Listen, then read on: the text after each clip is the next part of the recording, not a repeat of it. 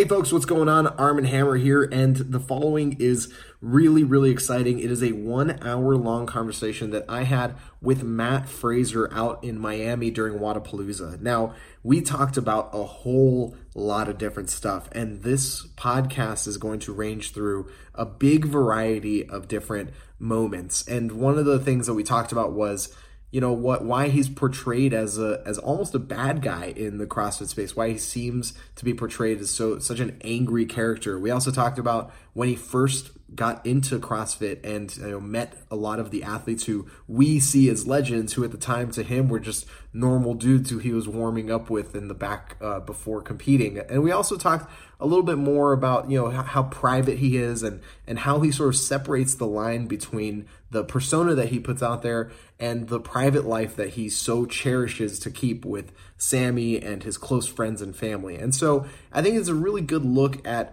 less of Matt Fraser, the athlete, and the sort of personality that we've gotten to know over the years, and more of a look behind the curtain of Matt Fraser as a person, as a man, making a living doing this crazy thing in competitive exercise. It was a lot of fun. It was a big treat. I really enjoyed it, and I'm looking forward to the next opportunity to really chat for him for an extended sit down like this again. I hope you guys enjoy it, and I'll see you guys next time. And by the way, if you're watching the video, there's a portion in the middle, maybe like maybe 2.5 minutes long, maybe 3 minutes long, right around the middle where my camera had shut off. There's still audio, so the screen will go to black, but it'll come right back in just a few minutes. So if that happens, don't worry about it. And if you're just listening to this, well, imagine somewhere in the middle the screen goes black or something. I don't know. Either way, folks, thanks so much. I'll see you guys next time. Matt, you're just saying that this is the second event you've ever been to that you're not competing at. Yep. So I went to Granite Games, I think it was last year. And then that's about it. That's crazy. That was the first. Granite Games was the first competition I've ever been to and not competed. And so this is the second, and this is the one that, it's a half vacation, it's like a destination. So, you got the beaches, the nice weather, Vendor Village is set up. It's just a spectacle in itself. So, I'm having such a good time getting to hang out with all the people that they usually show up to the competitions, and I have to be like, sorry, I can't see you until after the competition. And then it's usually everyone leaves on Sunday night, and then I'm there on Monday, and I'm like, hey, you still here? And they're like, no, dude, I left. I have a job. And so, I'm actually getting to spend time with a lot of people that are coming in. And so, I'm just having the best time down here. Yeah, I imagine. I mean, it's funny to look back, like the seasonal change probably has a lot to do with that, because usually the events that you would be at were really high stakes, like really high fucking stakes. And so why would you want to be in the middle of Vendor Village? Yeah, that's, usually right now it's, the open is usually pretty important. So, it's getting into that. But I competed in Dubai like a month ago. And so now this is my off season. So traveling is way easier when I'm not required to get 10 hours sleep, when I'm not required to do 2 or 3 training sessions a day, when I'm not required to be eating a perfect diet. I can literally just go with the flow, and it's like, oh, you only got 5 hours sleep. Oh, that's fine. Like, just have an extra cup of coffee, and we couldn't get into the gym today. It's like, oh, who cares? I'm in the off season, So it's the first time I've gotten to travel like a normal person in a long time. I don't have a whole second suitcase of training equipment, right? And requirements for gym allotment time, and so I've been having a blast. There. And it's interesting. I don't know if you remember, but almost exactly 5 years ago is the first time we met at ECC. Yeah, you came up to the hotel room. We did something almost exactly like this. Oh, we that's did a podcast. Right. That's right. I remember that with Scott. Yeah, we did the Wadcast. Yeah, and I remember that was what, January of 2014. So you hadn't been to the games yet. It was like I hadn't won regionals. You hadn't won regionals yet. Yep. You were just like, you had won. You'd done really well at ECC. You'd been doing really well at these small championships. well promoted ECC, and I think they had like 12 games athletes there. That was an eye-opening experience for me. Yeah, I still talk about that competition all the time because, that was the first time I met Chris Spieler. I met Tommy Hackenbrook. So it was just wild. And, the stories from it, I remember I came out of the warm-up area, and it was like before the fourth or fifth event. And so I don't know. It's not even that I got to meet these athletes for the first time. This is the first time I'm learning their names. I knew nothing about the sport. And, I'm come out of the warm-up area to meet O'Keefe and Bergeron. And they're like, hey, how's it going back there? Like, are you talking to anyone? Like, basically, like, I'm a kid at daycare. Yeah, and they're did you make friends? Did you make friends today? And I remember telling them, I was like, there's this guy back there. I'm having a great time with him, like just hanging out. I was like, his name's like Tommy Hucklebuck. and both of them just like, Tommy Hackenbrook. And I was like, yeah, that's his name. Super nice guy. And Bergeron was like, that's Tommy Hackenbrook. He's like the 2-time affiliate champion. You should learn his name. And I was like, like when he said affiliate champ, I didn't even know what that meant. Right. And I was just like, oh, well, he's nice. Like that's all I cared about. And I got to meet Spieler, and that was kind of the first introduction to this whole network of people. Yeah. It is really interesting to see, because one of the sort of like things that came out of that weekend was, I remember we had a great time. It was like the event was really cool. The interview we had was really cool. Just overall, it was just a really good time. And then, like a couple of seasons later, everyone is like, why is Matt Fraser so angry all the time? I was like, that what are you talking about? Like, that wasn't at all the experience that I had with him. Like, I think a lot more of that has come out in the last year or two of, I realized this issue that I created, I'm the one that acts the way I do in competition. And before, I didn't have many interview opportunities or videos done on me. So I never had really a platform to make it known that, I'm not angry like that all the time. I usually fairly lighthearted, but I'm not a very extroverted person. I'm usually like, I see Sammy and O'Keefe during the day.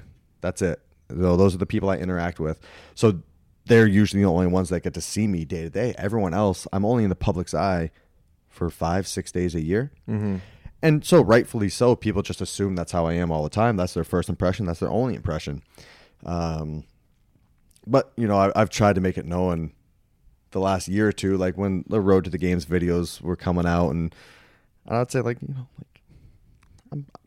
I try to be a nice person, I swear I am a nice guy. And they were kind of asking like, well, why is there that switch between competition mode and training mode, and I had, it took me a while to figure it out. And I had to point out, like, I work 6 days a year.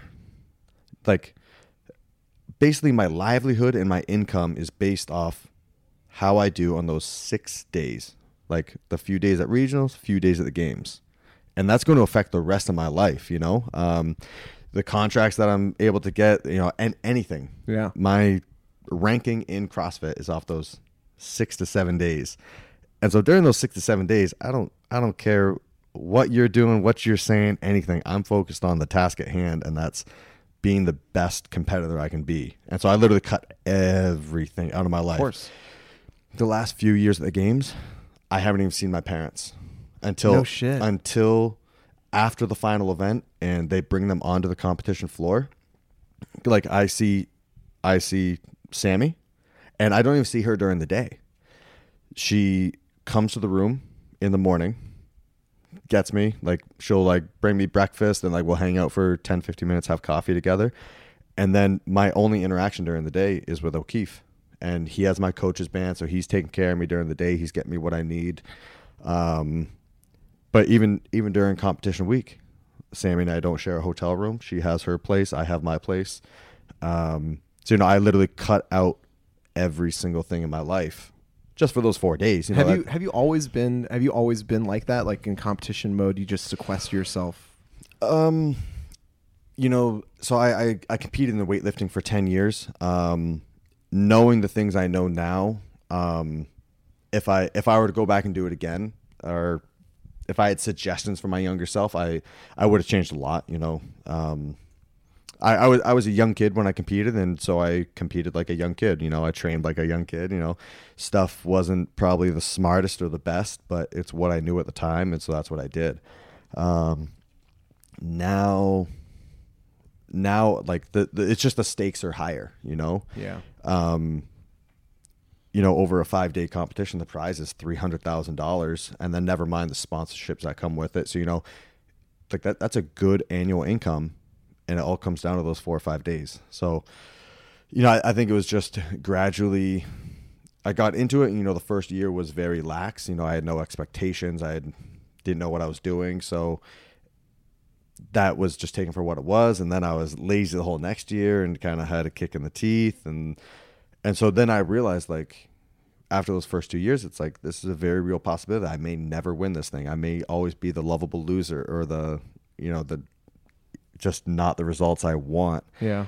And so, you know, I think I realized, okay, like, if I want to do this and I want to do it right, I want to get the results I want, you know, I'm cutting every variable out of my life to just focus on what I have control over. Maximize this. Yep. Yeah. Yeah, Yep. that makes total sense. I mean, honestly, some of the media that was coming out, like probably after the 15 games, when, you know, it was like second place, and there's this expectation going into the 2015 games. It was like, this is Matt Fraser's year. He's gonna pass the buck, and he's gonna take the crown or whatever. Yeah, it so is, you know right? that, and, you know, I was guilty of that too. You know, I don't think I externalized it. But, you know, that was the feeling I had inside. And, you know, it was because I had no idea what I was doing at the 2014 games. I was brand new to the sport, and with making some huge mistakes, I still pulled second place. And then Rich announces his retirement, and I'm like, oh, I was second. He's retiring.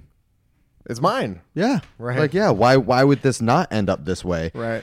And, yeah. And then, so, you know, the whole year reflected that, of just me resting on my laurels, you know, bad diet, bad sleep schedule, not dedicating the time and energy I needed to in the gym, not listening to the people that knew what they were talking about, had experience with it, and they were trying to tell me how to do things. And I was like, no, you don't know what you're talking about. And it reflected, you know, I ended up where I should have ended up. It wasn't like I had a bad weekend. Yeah, I had a terrible weekend, but it reflected perfectly my whole year of training. Yeah. So why would I expect any different? So yeah, like, I was guilty just like everyone else. Yeah. And then since then, It's been completely I've different. never made that mistake again of going to the games confident of, like, it's mine. Never once. And I don't think I ever will have that feeling again, because I know how wrong things can go in like that. Sure. I mean, even this past year, things almost went terribly wrong right off the bat. I mean, you fell off that fucking rig so hard. Well, yeah. So I mean, something as simple as that. Like, if I had landed a tiny, like, an inch another way, like, who's to say, like, I wouldn't have caught my ankle in a weird direction, Yeah. and games are over. 2017, I fucking blew out my LCL, like, day one. And that could have ended things so quickly. And so, you know, I see it. It's kind of exactly how, you know, why I do what I do in the final events when there's a minimum work requirement. I'm going out there comically slow. And people are like, well, it's a parallel handstand push-ups. You do 100 of those a week. You know, why are you being cautious? Because a fluke can happen, that 1 in a million time that you miss the parallel and tip to the side. Like, I could break my wrist, not be able to hit the minimum work requirement, and my weekend was for nothing. The whole Right. year was for You get nothing. like zero. Yeah. You don't even get like second place. You get zero. Yeah, you're not allowed on the podium if you don't hit the work requirement. So I'm fully aware of those situations and the risk of it, and so I try to assess those and attack it as appropriately as possible given the situation. For a little while, I thought there was like a conscious turn to the heel for you. Like, I thought you were like, you know what? CrossFit needs a bit of like a bad guy. And like I'm gonna go out there and I'm gonna be like a little sour and I'm gonna like look like I haven't slept very well and like I'm gonna mess with people right now. No, and I feel like there's a lot of people making the narrative that they see fit. So perfect situation of watching the competition. You have one person that's looking around the competition floor, seeing where the competition is. And the announcers say, "Oh, rookie mistake! You got to stay in your lane, buddy. Like you can't be pacing off other people. You have to do what you're capable of." The guy in the next lane over does it, and they're, "Oh, that's a seasoned veteran move. He's seeing where the competition is. He's only going as fast as he has to." Well, which is it? Right. It's either it's a rookie mistake or it's a season like a veteran move, right? A calculated move. And so a lot of that is just depending on the person and the personality. So when I came out, I didn't think I was doing anything different than most of these guys have done before. Like, why would I be? No, like when I go on the competition floor, I'm in competition mode. I'm not looking for the hugs at the end of the competition. No, I'm there to compete. I want to do the best I can do.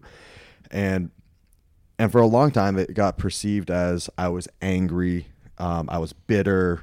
And that probably goes with the narrative of I had lost 2 years in a row. Right. It's like someone else is putting that story in there. So they see that aggression and take it in a negative way. Whereas someone else who's coming off a couple event wins or like some success, and they're showing that same determination, grit, anger, whatever it is, and they're saying, "Oh, good for him. He's not satisfied with his accomplishments yet. He's still a competitor and all this."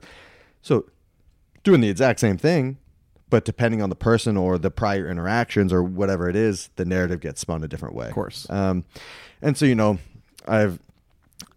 I've done some soul searching on that of like, why is my stuff being perceived in a negative way when so-and-so is doing the exact same thing and it's a perk, and I just had to realize, the people I'm close with, the people that matter to me, I'm good to them, they're good to me, and they know why I'm doing what I'm doing. And those are the relationships that matter. What do I care what some random person thinks of me? I'm not sitting down having dinner with them. I'm not relying on them like for the rest of my life, Yeah. So I keep the people close to me know the reasons. I make sure I'm good to them, they're good to me. And however anyone else wants to spin the narrative, they can kind of do what they want. In the last year, when people are in town doing some filming, I try to explain myself, but I can only do what I can do. Right. If they have a negative connotation of me, it is what it is, So much of it also comes down to this idea of like, you can project anything you want onto like a canvas, right? And when they don't know you and all they get is, this like 20 hours of footage of you basically competing and acting in a certain way and like seeing it within just that context. And you're a private guy. You're not like every day posting on your social media like, here's my morning milkshake. Well, that's a huge thing too. Of like, there are a lot of people that what you see on their Instagram or Facebook, whatever it is, that's them. That's what you get when you see them in person, and I think that's great. There's other people that I've watched their social media for years and been like, oh man, I'm going to get along with this person great, and then I meet them and I'm like, oh. You're a terrible person. Like you're mean. Oh, that sucks. But like you watch their social media and it's like, oh, they're the nicest people. Yeah. And then you meet the real them and so, I mean, I'm sure that's what a lot of people see in me of like, some of the interviews are in competition. It's like, I can be short, abrasive, and that's just what the situation calls for. If someone's in my lane while I'm competing, I'm not going to walk up and, hey man, like do you mind moving? I'm kind of like, I need to go there real quick. Yeah. No, I'm going to scream at them from 50 feet away and like, yeah. It seems to happen to you a lot too. Dude, I don't know what is that. I don't know why. I've never seen that for any other competitor. Some people just, hey, I'm going to get right in this dude's lane. I'm like, so, it is what it is. It's what the situation calls for, so I can have the best performance I can. But I'd rather have someone be more pleased with meeting me in person of like, man, I thought you were going to be this way, and you ended up being really nice. I'd rather have that in person than the other way. You know, I put a lot of value on those one-on-one situations of like when someone comes into my house, you know, like Sammy and we have a bunch of pictures on our walls from travels and stuff like that, you know, just memories that are special to us, things that cool experiences we've shared. And one thing I love is when someone new comes into our house and they're sitting there looking at this collage of photos, or, you know, and they're like, when did you go to this place? Like, this is so cool. And they're like, I never saw you post about going there. I'm like, yeah, because I wanted to share that moment with you right now. Like, I value this one-on-one interaction of, I want you to feel special when you come into my house, because, you know, I've seen it with some of the other games athletes of like, they'll go on a first date and they'll be like, oh yeah, like last month I went here, and the person is like, oh yeah, I saw you post about that, and they're like, all right, well, like, what do we have to talk about now? Yeah, it's like, well, that conversation just ended. So I put a lot of value on friendships, relationships I have in my life. So when someone comes into my house, I want them to know that they're seeing a side of me that no one else gets to see. You know, yeah. I'm sharing stories with them that I don't put online or put in interviews, and I feel like that gets reciprocated. I hold a special part in their life as well. So, I mean, that's probably the most mature thing I've ever heard anyone say about social media.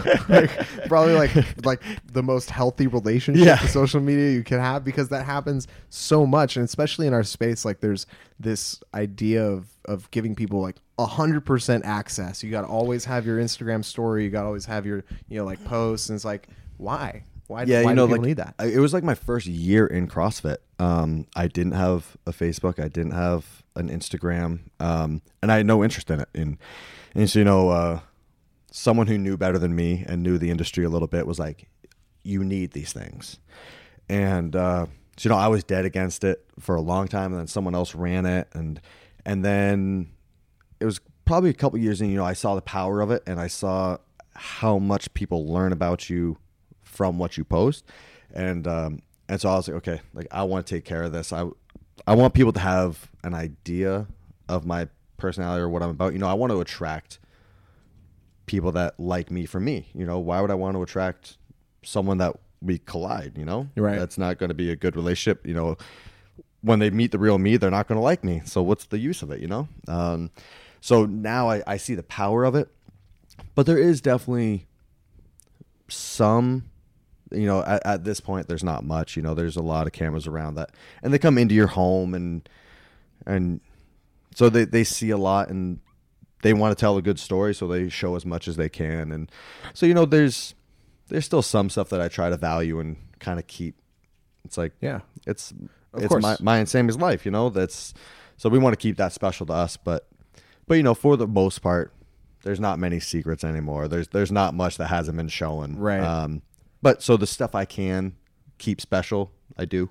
But that makes sense. I mean, so much of it comes from a place of, I think it comes from a place of love, or at the very least respect, of people wanting to know these things. Yeah, you know, that's a big thing. I was just talking about this a couple minutes ago with someone else, and they were talking about, you know, just walking through an airport, and like a lot of people are very nice about it. You know, they come up and like, hey, I'm a big fan, you know, great to meet you. Can I get a picture? And yeah, absolutely. You know, and then there's the odd person that it's like wrong time, wrong place. You know, I'm sitting at dinner with my family, and it's not even, it's not even convenient for me to stand up out of the booth to take a picture. You know, I'm like tucked in, but under like 5 people in the booth, and people are like leaning over the table to get a picture, and it's kind of like, I get it, but wrong time, wrong place. Also, on their end, that's a bad photo. It's not going to look good. You're like leaning over, like what's going to happen? Why would you do that? But you know, now it's something I wouldn't do, but a few years ago, I've done it. I've been that guy in the airport. Someone I see, like the guy running to his gate, and I'm like, I don't care, you're late. I want a picture, and I'm a fan. And so it's the type of thing, I get it. I've been there. I've done it. So I understand it. But, you know, most people, 99 out of 100 are super nice, super polite. They want to ask you how your day is. They want to, want to have a conversation.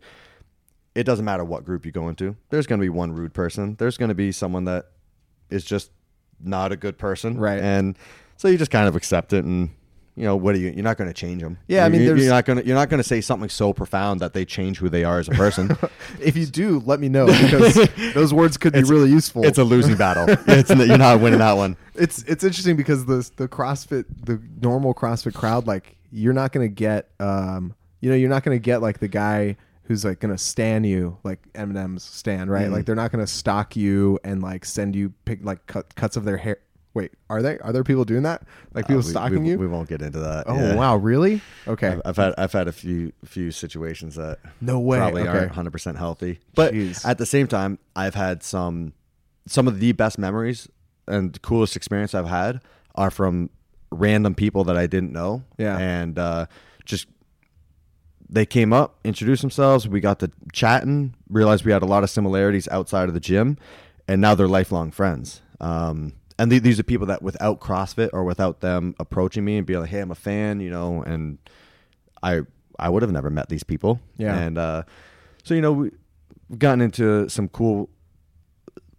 they probably started out as like a very high rate of this could go terribly wrong. And then they turned into some of the coolest life experiences and people that I stay in constant contact with every day. I travel halfway around the world to visit them, and just stuff that I'm like, this wasn't supposed to be my life. How did I get this opportunity? Yeah. So it's pretty wild to see how it turns out. Yeah, I mean, listen, I'm sitting here talking to you in Miami, like thousands of miles away from where I live. Yeah. Like, how is this my life? Yeah, I mean, whatever. like, it just happens. Yeah, I mean, like the one perfect example was the tattoo artist that's done my right arm. I literally started following his Instagram page because of his tattoos. I didn't realize he was a CrossFitter. And then it was like, I was like going through his page, just looking at all this artwork he's done. And I was like a year and a half into his page, and he posted something about being at a local competition, cheering on one of his friends. And I'm like, holy shit. Like, you do CrossFit. That's cool. And then I forget who reached out first. I want to say he posted a video of him doing cleans, and he tagged me and was like, any tips? And we went back and forth. I gave him some technique pointers, and then I just dropped something as casual as like, hey man, next time you're stateside, let me know. I'd love to get a tattoo by you. And so when he was in the States, it was like the week of regionals, so I couldn't line it up, all this stuff. Anyways, so I was over at the Swiss Alpine Battle, like, it was like 2015, 2016, something like that.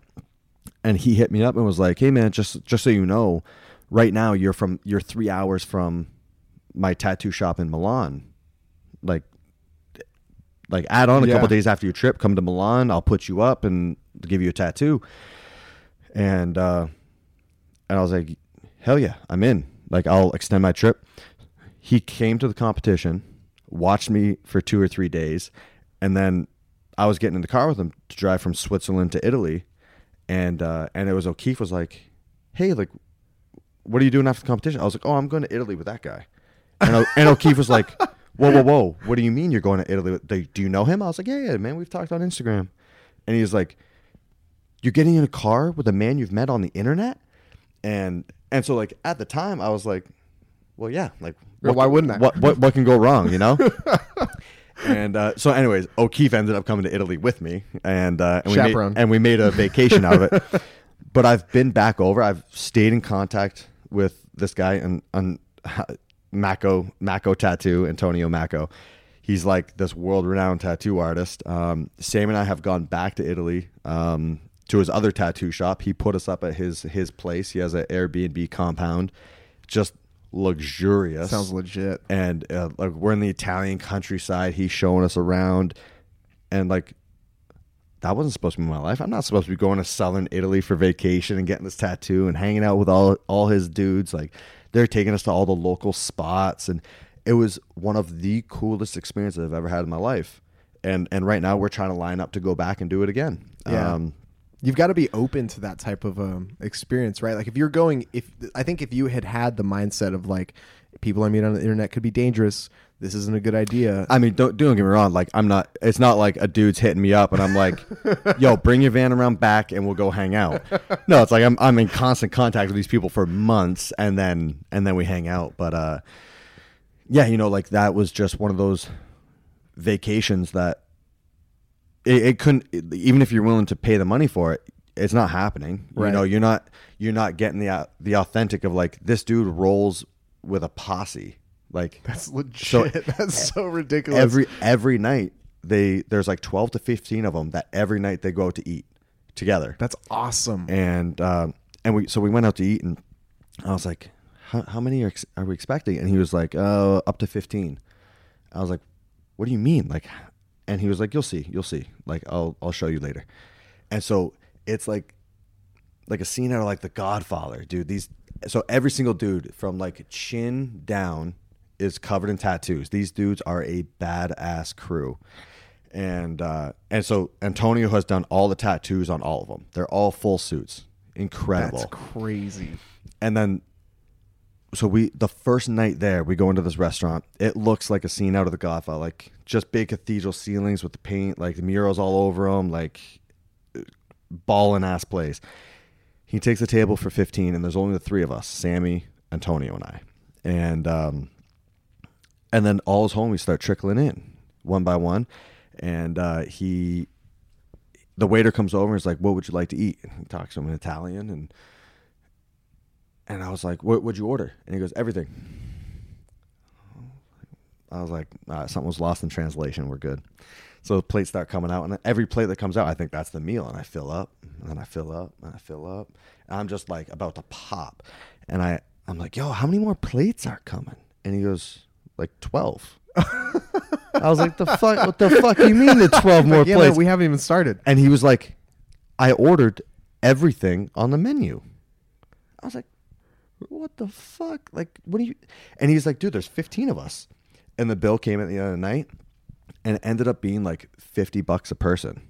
Dude, what? And he's like, if you came here by yourself and tried to replicate that meal and got like a little bit of everything, he's like, you'd be $400. He goes, we roll with this crew. We pay $50 a piece. We eat like kings. And it was like that every night. It was That is sick. so legit. That is so Yeah. legit. The idea of like, you know, being just in a boss ass crew like that. That's like that is like Goodfellas. I'm sure they were all coming in through the back, like walking through the kitchen, high fiving the chefs. Well, like there's a couple of situations of like, I'm like, damn, this dude's a boss, you know. So the final course was lobster, and he asked the waiter like, do you have any good catch of the day type stuff? And so this town is like it's like a fisherman's wharf. Like, so all the food. So we're in Italy. We had no pasta. It was all seafood and it was all raw. That's awesome. It's so fresh and the water's so clean that they don't cook anything. You just like squirt a little lemon juice on it or lime juice, whatever it was, and down. Stuff that I didn't know you could eat raw. And it's what they're all doing. So I was like, all right, when in Rome, you know?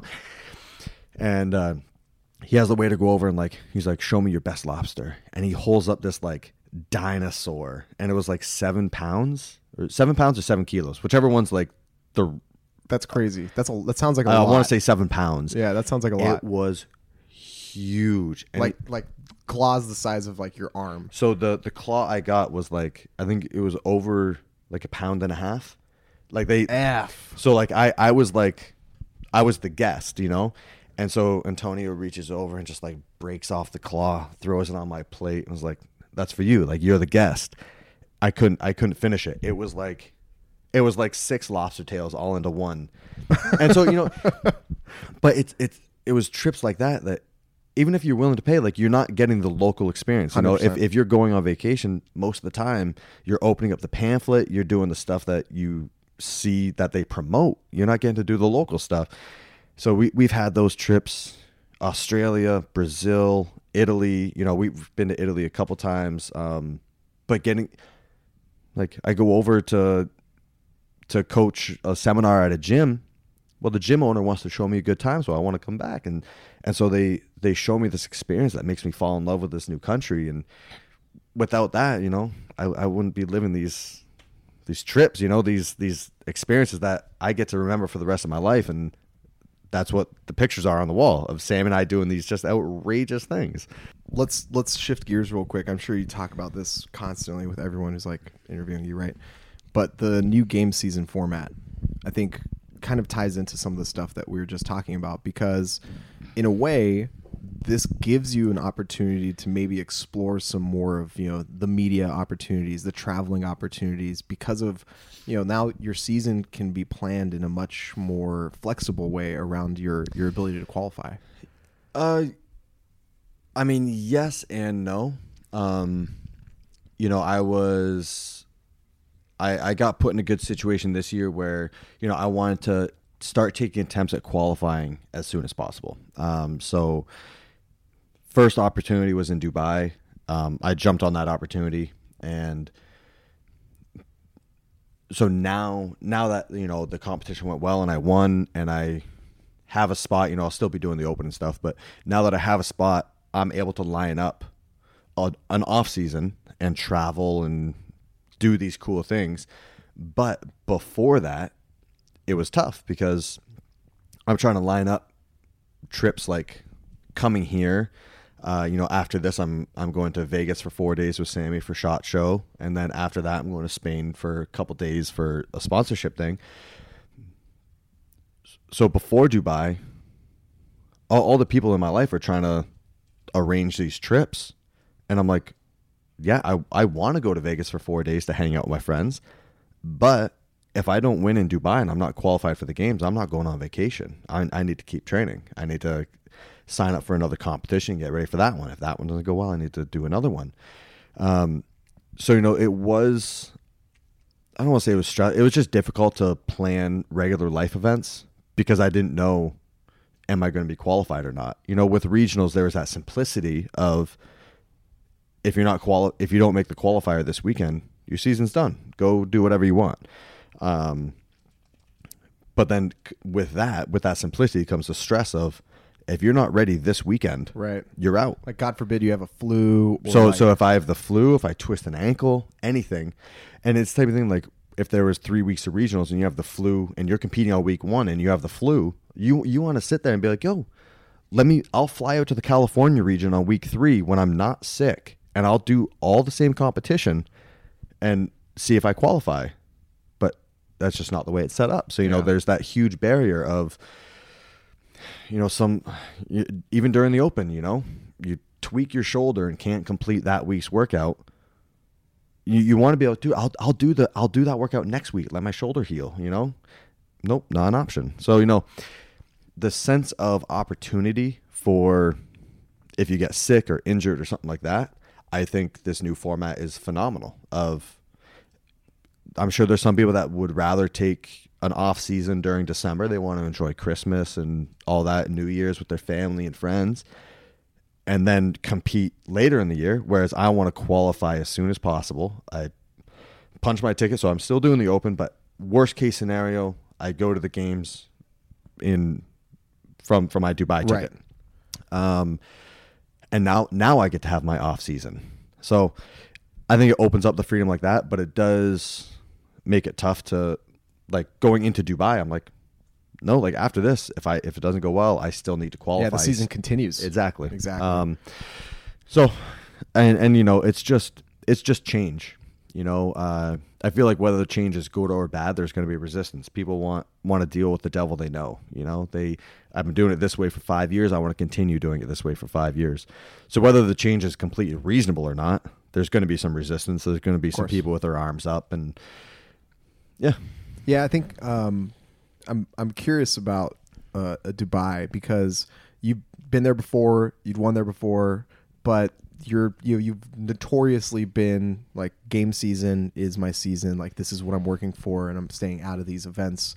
And I think the change obviously gave you an opportunity to go back to Dubai, but like, what was that experience like, knowing that it's not just this off season thing anymore? Like, this thing counts in a way that it never has counted before. Yeah. So I think I did some off-season competitions after the 2016 games, But I think then going into 2017, 2018, it was just open regionals games, you know?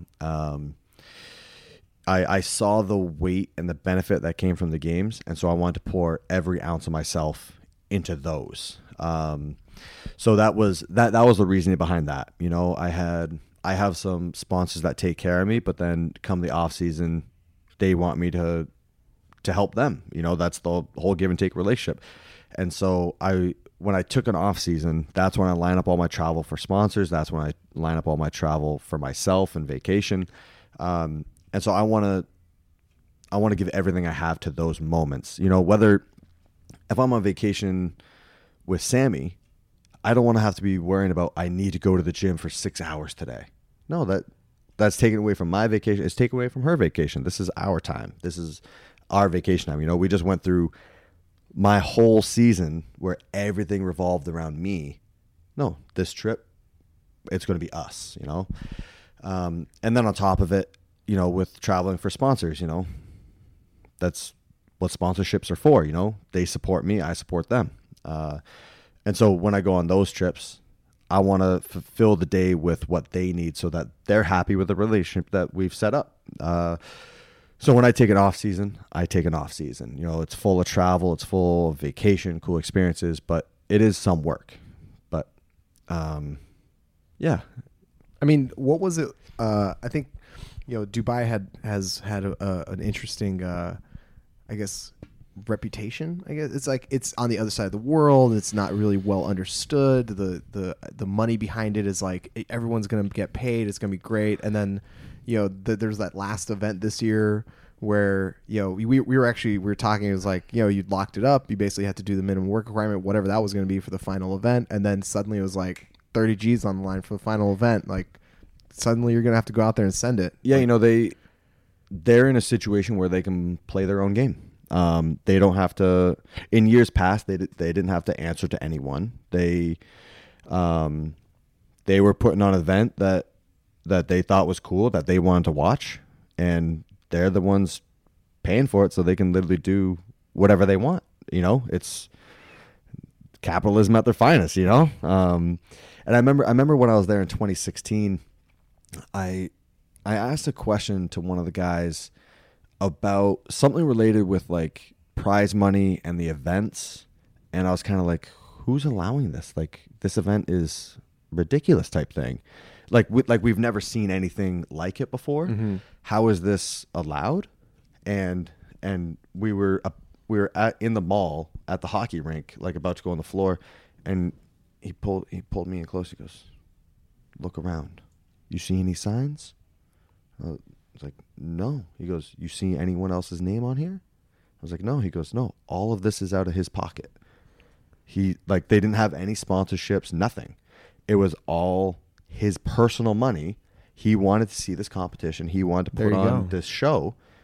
And so he's like, "No, I'm the only one I'm answering to. So here's the event. If you don't want to participate, you don't have to. No one's forcing you to. Mm-hmm. But if you want to win this prize money, then you're going to do it." So this year was a totally different experience from what I had in 2016. And then what I've heard and seen in other years, you know, just these outrageous spectacles of events. Everything's bigger, heavier, longer, you know.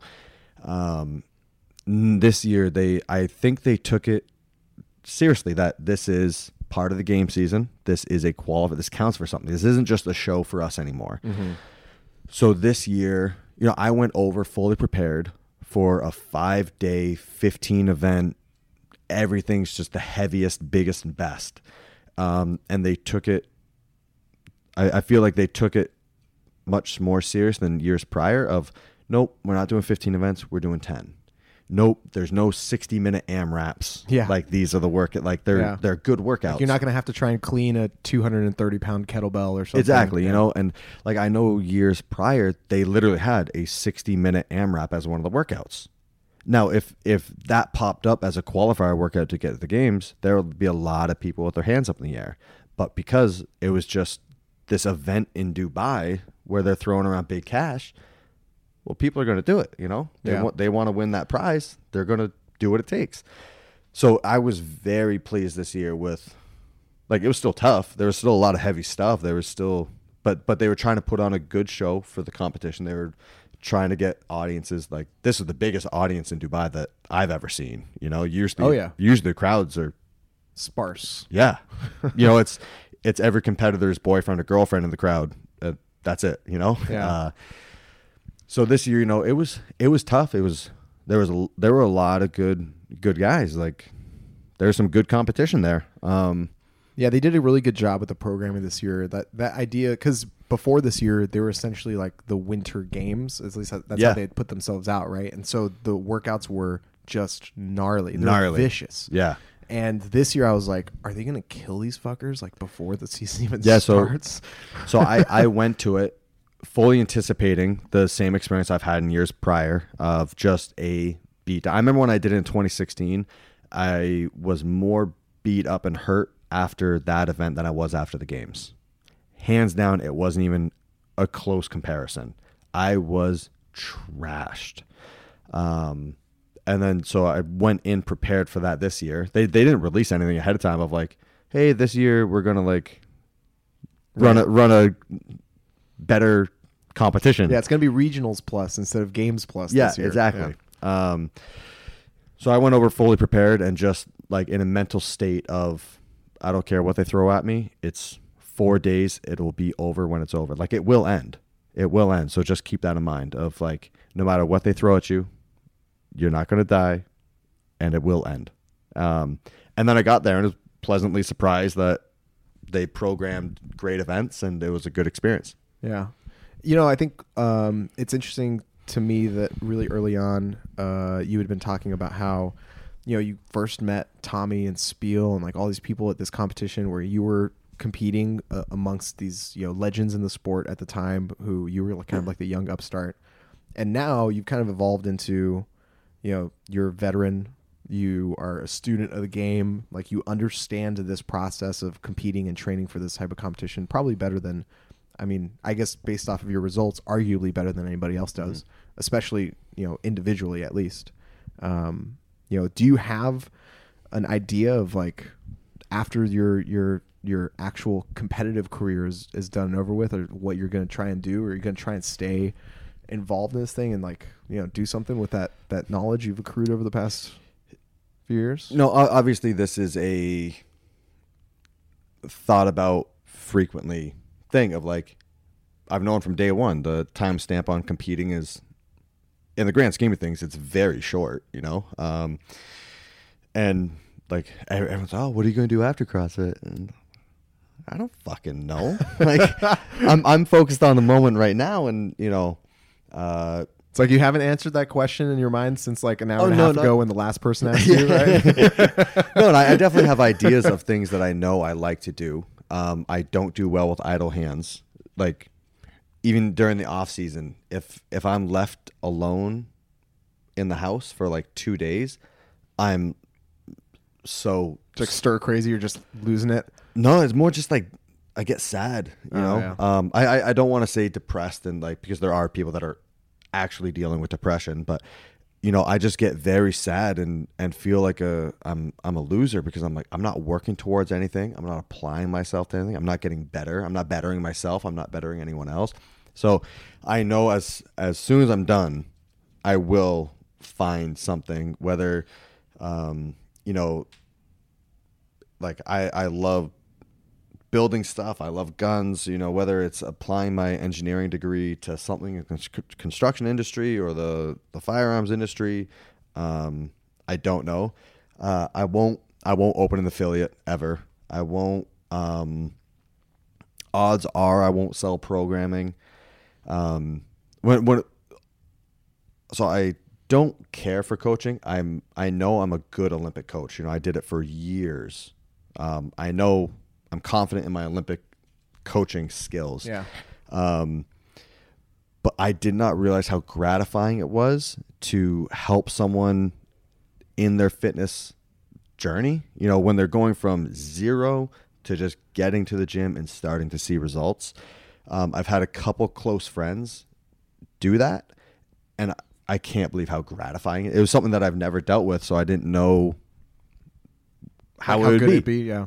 And so yeah, I've had a couple friends and family members ask me and ask for advice. How do I start? How do I start cleaning up my diet? You know, all these very simple things that for me, I've been in it for a long time now, so I know the answers. But for someone who's never stepped foot in a gym, that's a very intimidating thing. You walk in and you see all the cliques of people that know each other. When they see the workout on the board, they know where all the equipment is. They know what the stuff means. For a brand new beginner, that's very intimidating, and it can drive a lot of people away.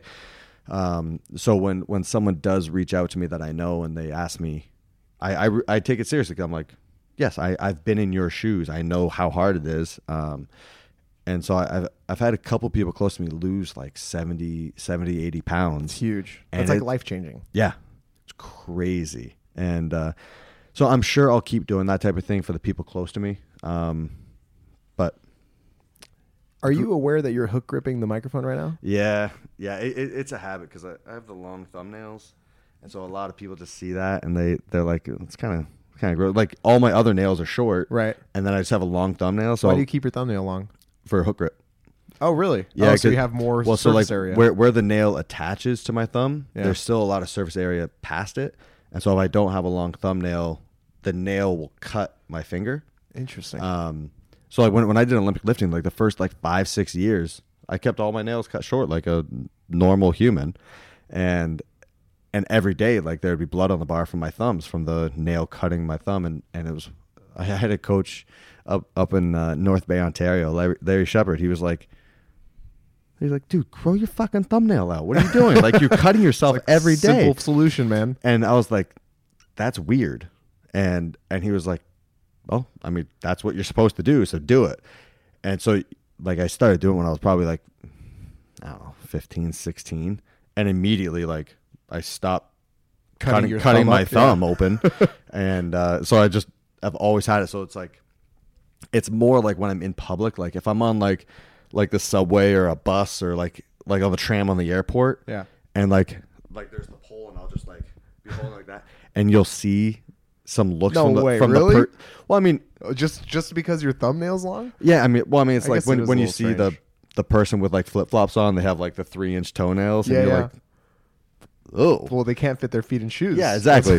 So like, I remember like when I first started dating Sammy, it was like we were a couple months into dating, and like we're sitting at dinner or something, and like I had my hands out, and she was like, "Hey, we've been dating a while now. Why is your thumbnail long?" And it was, and she said she was like,